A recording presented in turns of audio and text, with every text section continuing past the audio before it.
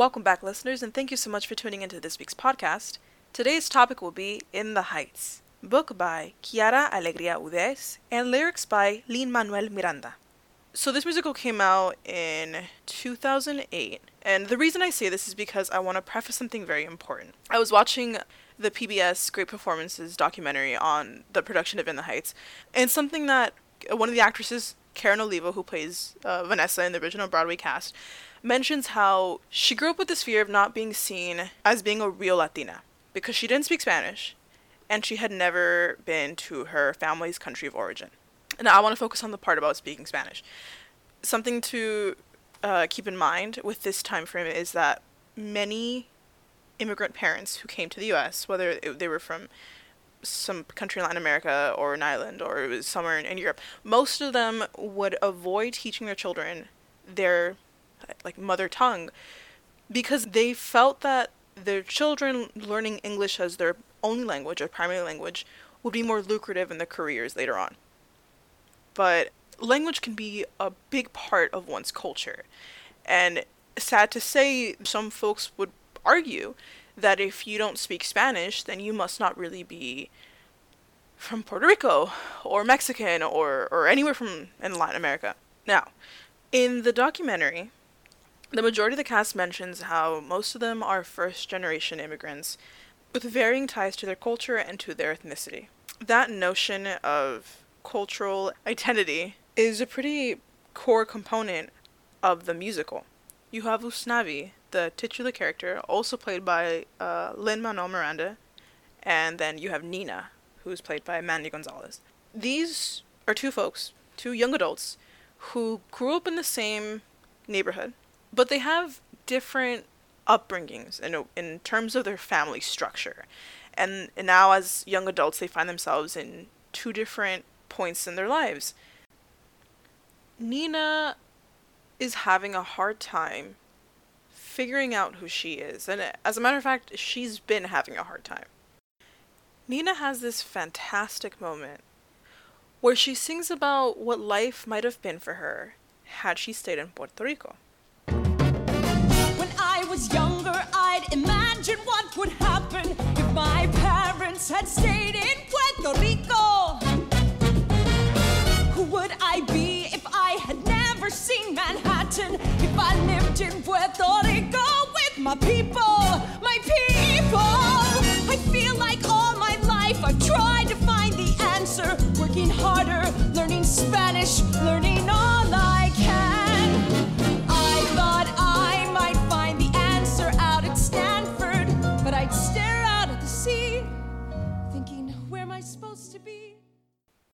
Now this piece still has the same musical components, or musical instruments that, of course, have been existing in the rest of the musical, with the salsa instruments, the punctuated horns, the conga and the bongo, the bass. The music just helps to accentuate this raw emotion that she's going through, and she just doesn't know what to do or how to feel. But my favorite part about this moment in the song is when Nina mentions that she's been learning Spanish.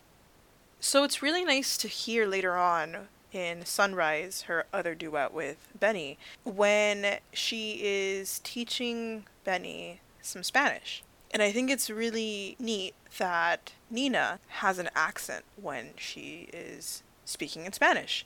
And now I don't know if this is intentional, that the actress Mandy Gonzalez has an accent herself, or if this was a purposeful decision for Nina to have this accent to show that she has been speaking Spanish, or rather learning Spanish, in an American context. Whether that was because her parents didn't teach her at a young age and she learned on her own, or when you're surrounded by other languages, it's very easy for the quote proper pronunciation to get loosened up a bit and not be as strong as a fluent native speaker might have a language be for them.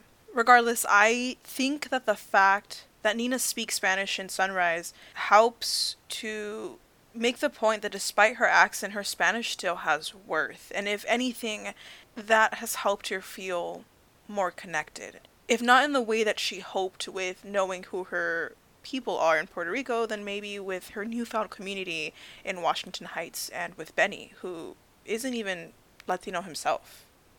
On the other hand, we have Usnavi, who wasn't as fortunate to have both parents around while he was growing up.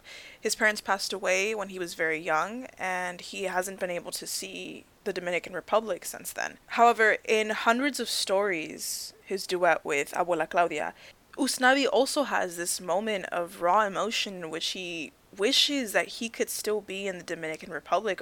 They were talking about how honest and closely for the way they whispered to each other about the warmer winter weather. Inseparable, they even got sick together. They never got better. Passed away that December and left me with these memories like tired embers from a dream I can't remember. Ever since then, it's like another day deeper and tapping different dilemmas. But both I got to mess up, we see a lesson for lesson. I don't know how long we keep it together. Remember the story of your name. It was engraved on a passing ship on the day your family came. Your father said, Usnavi. That's what we'll name the baby. Really said U.S. Navy. But hey, I worked with what they gave me, okay? There is this sense of musical desperation that matches Usnavi's own confusion and desperation about what will happen if he were to leave and go back to the Dominican Republic. This moment in the song really drives home the idea that you don't have to exist in a certain country to be able to claim that that is your country. The fact that he and Nina exist in a primarily Latinx community in Washington Heights is enough to give them this identity. And that's what I find to be the most endearing and empowering thing about this musical. As a child of Mexican immigrants myself, that's what's always been the most appealing to me about this musical. The thought that I can find home, even if it wasn't my parents' home.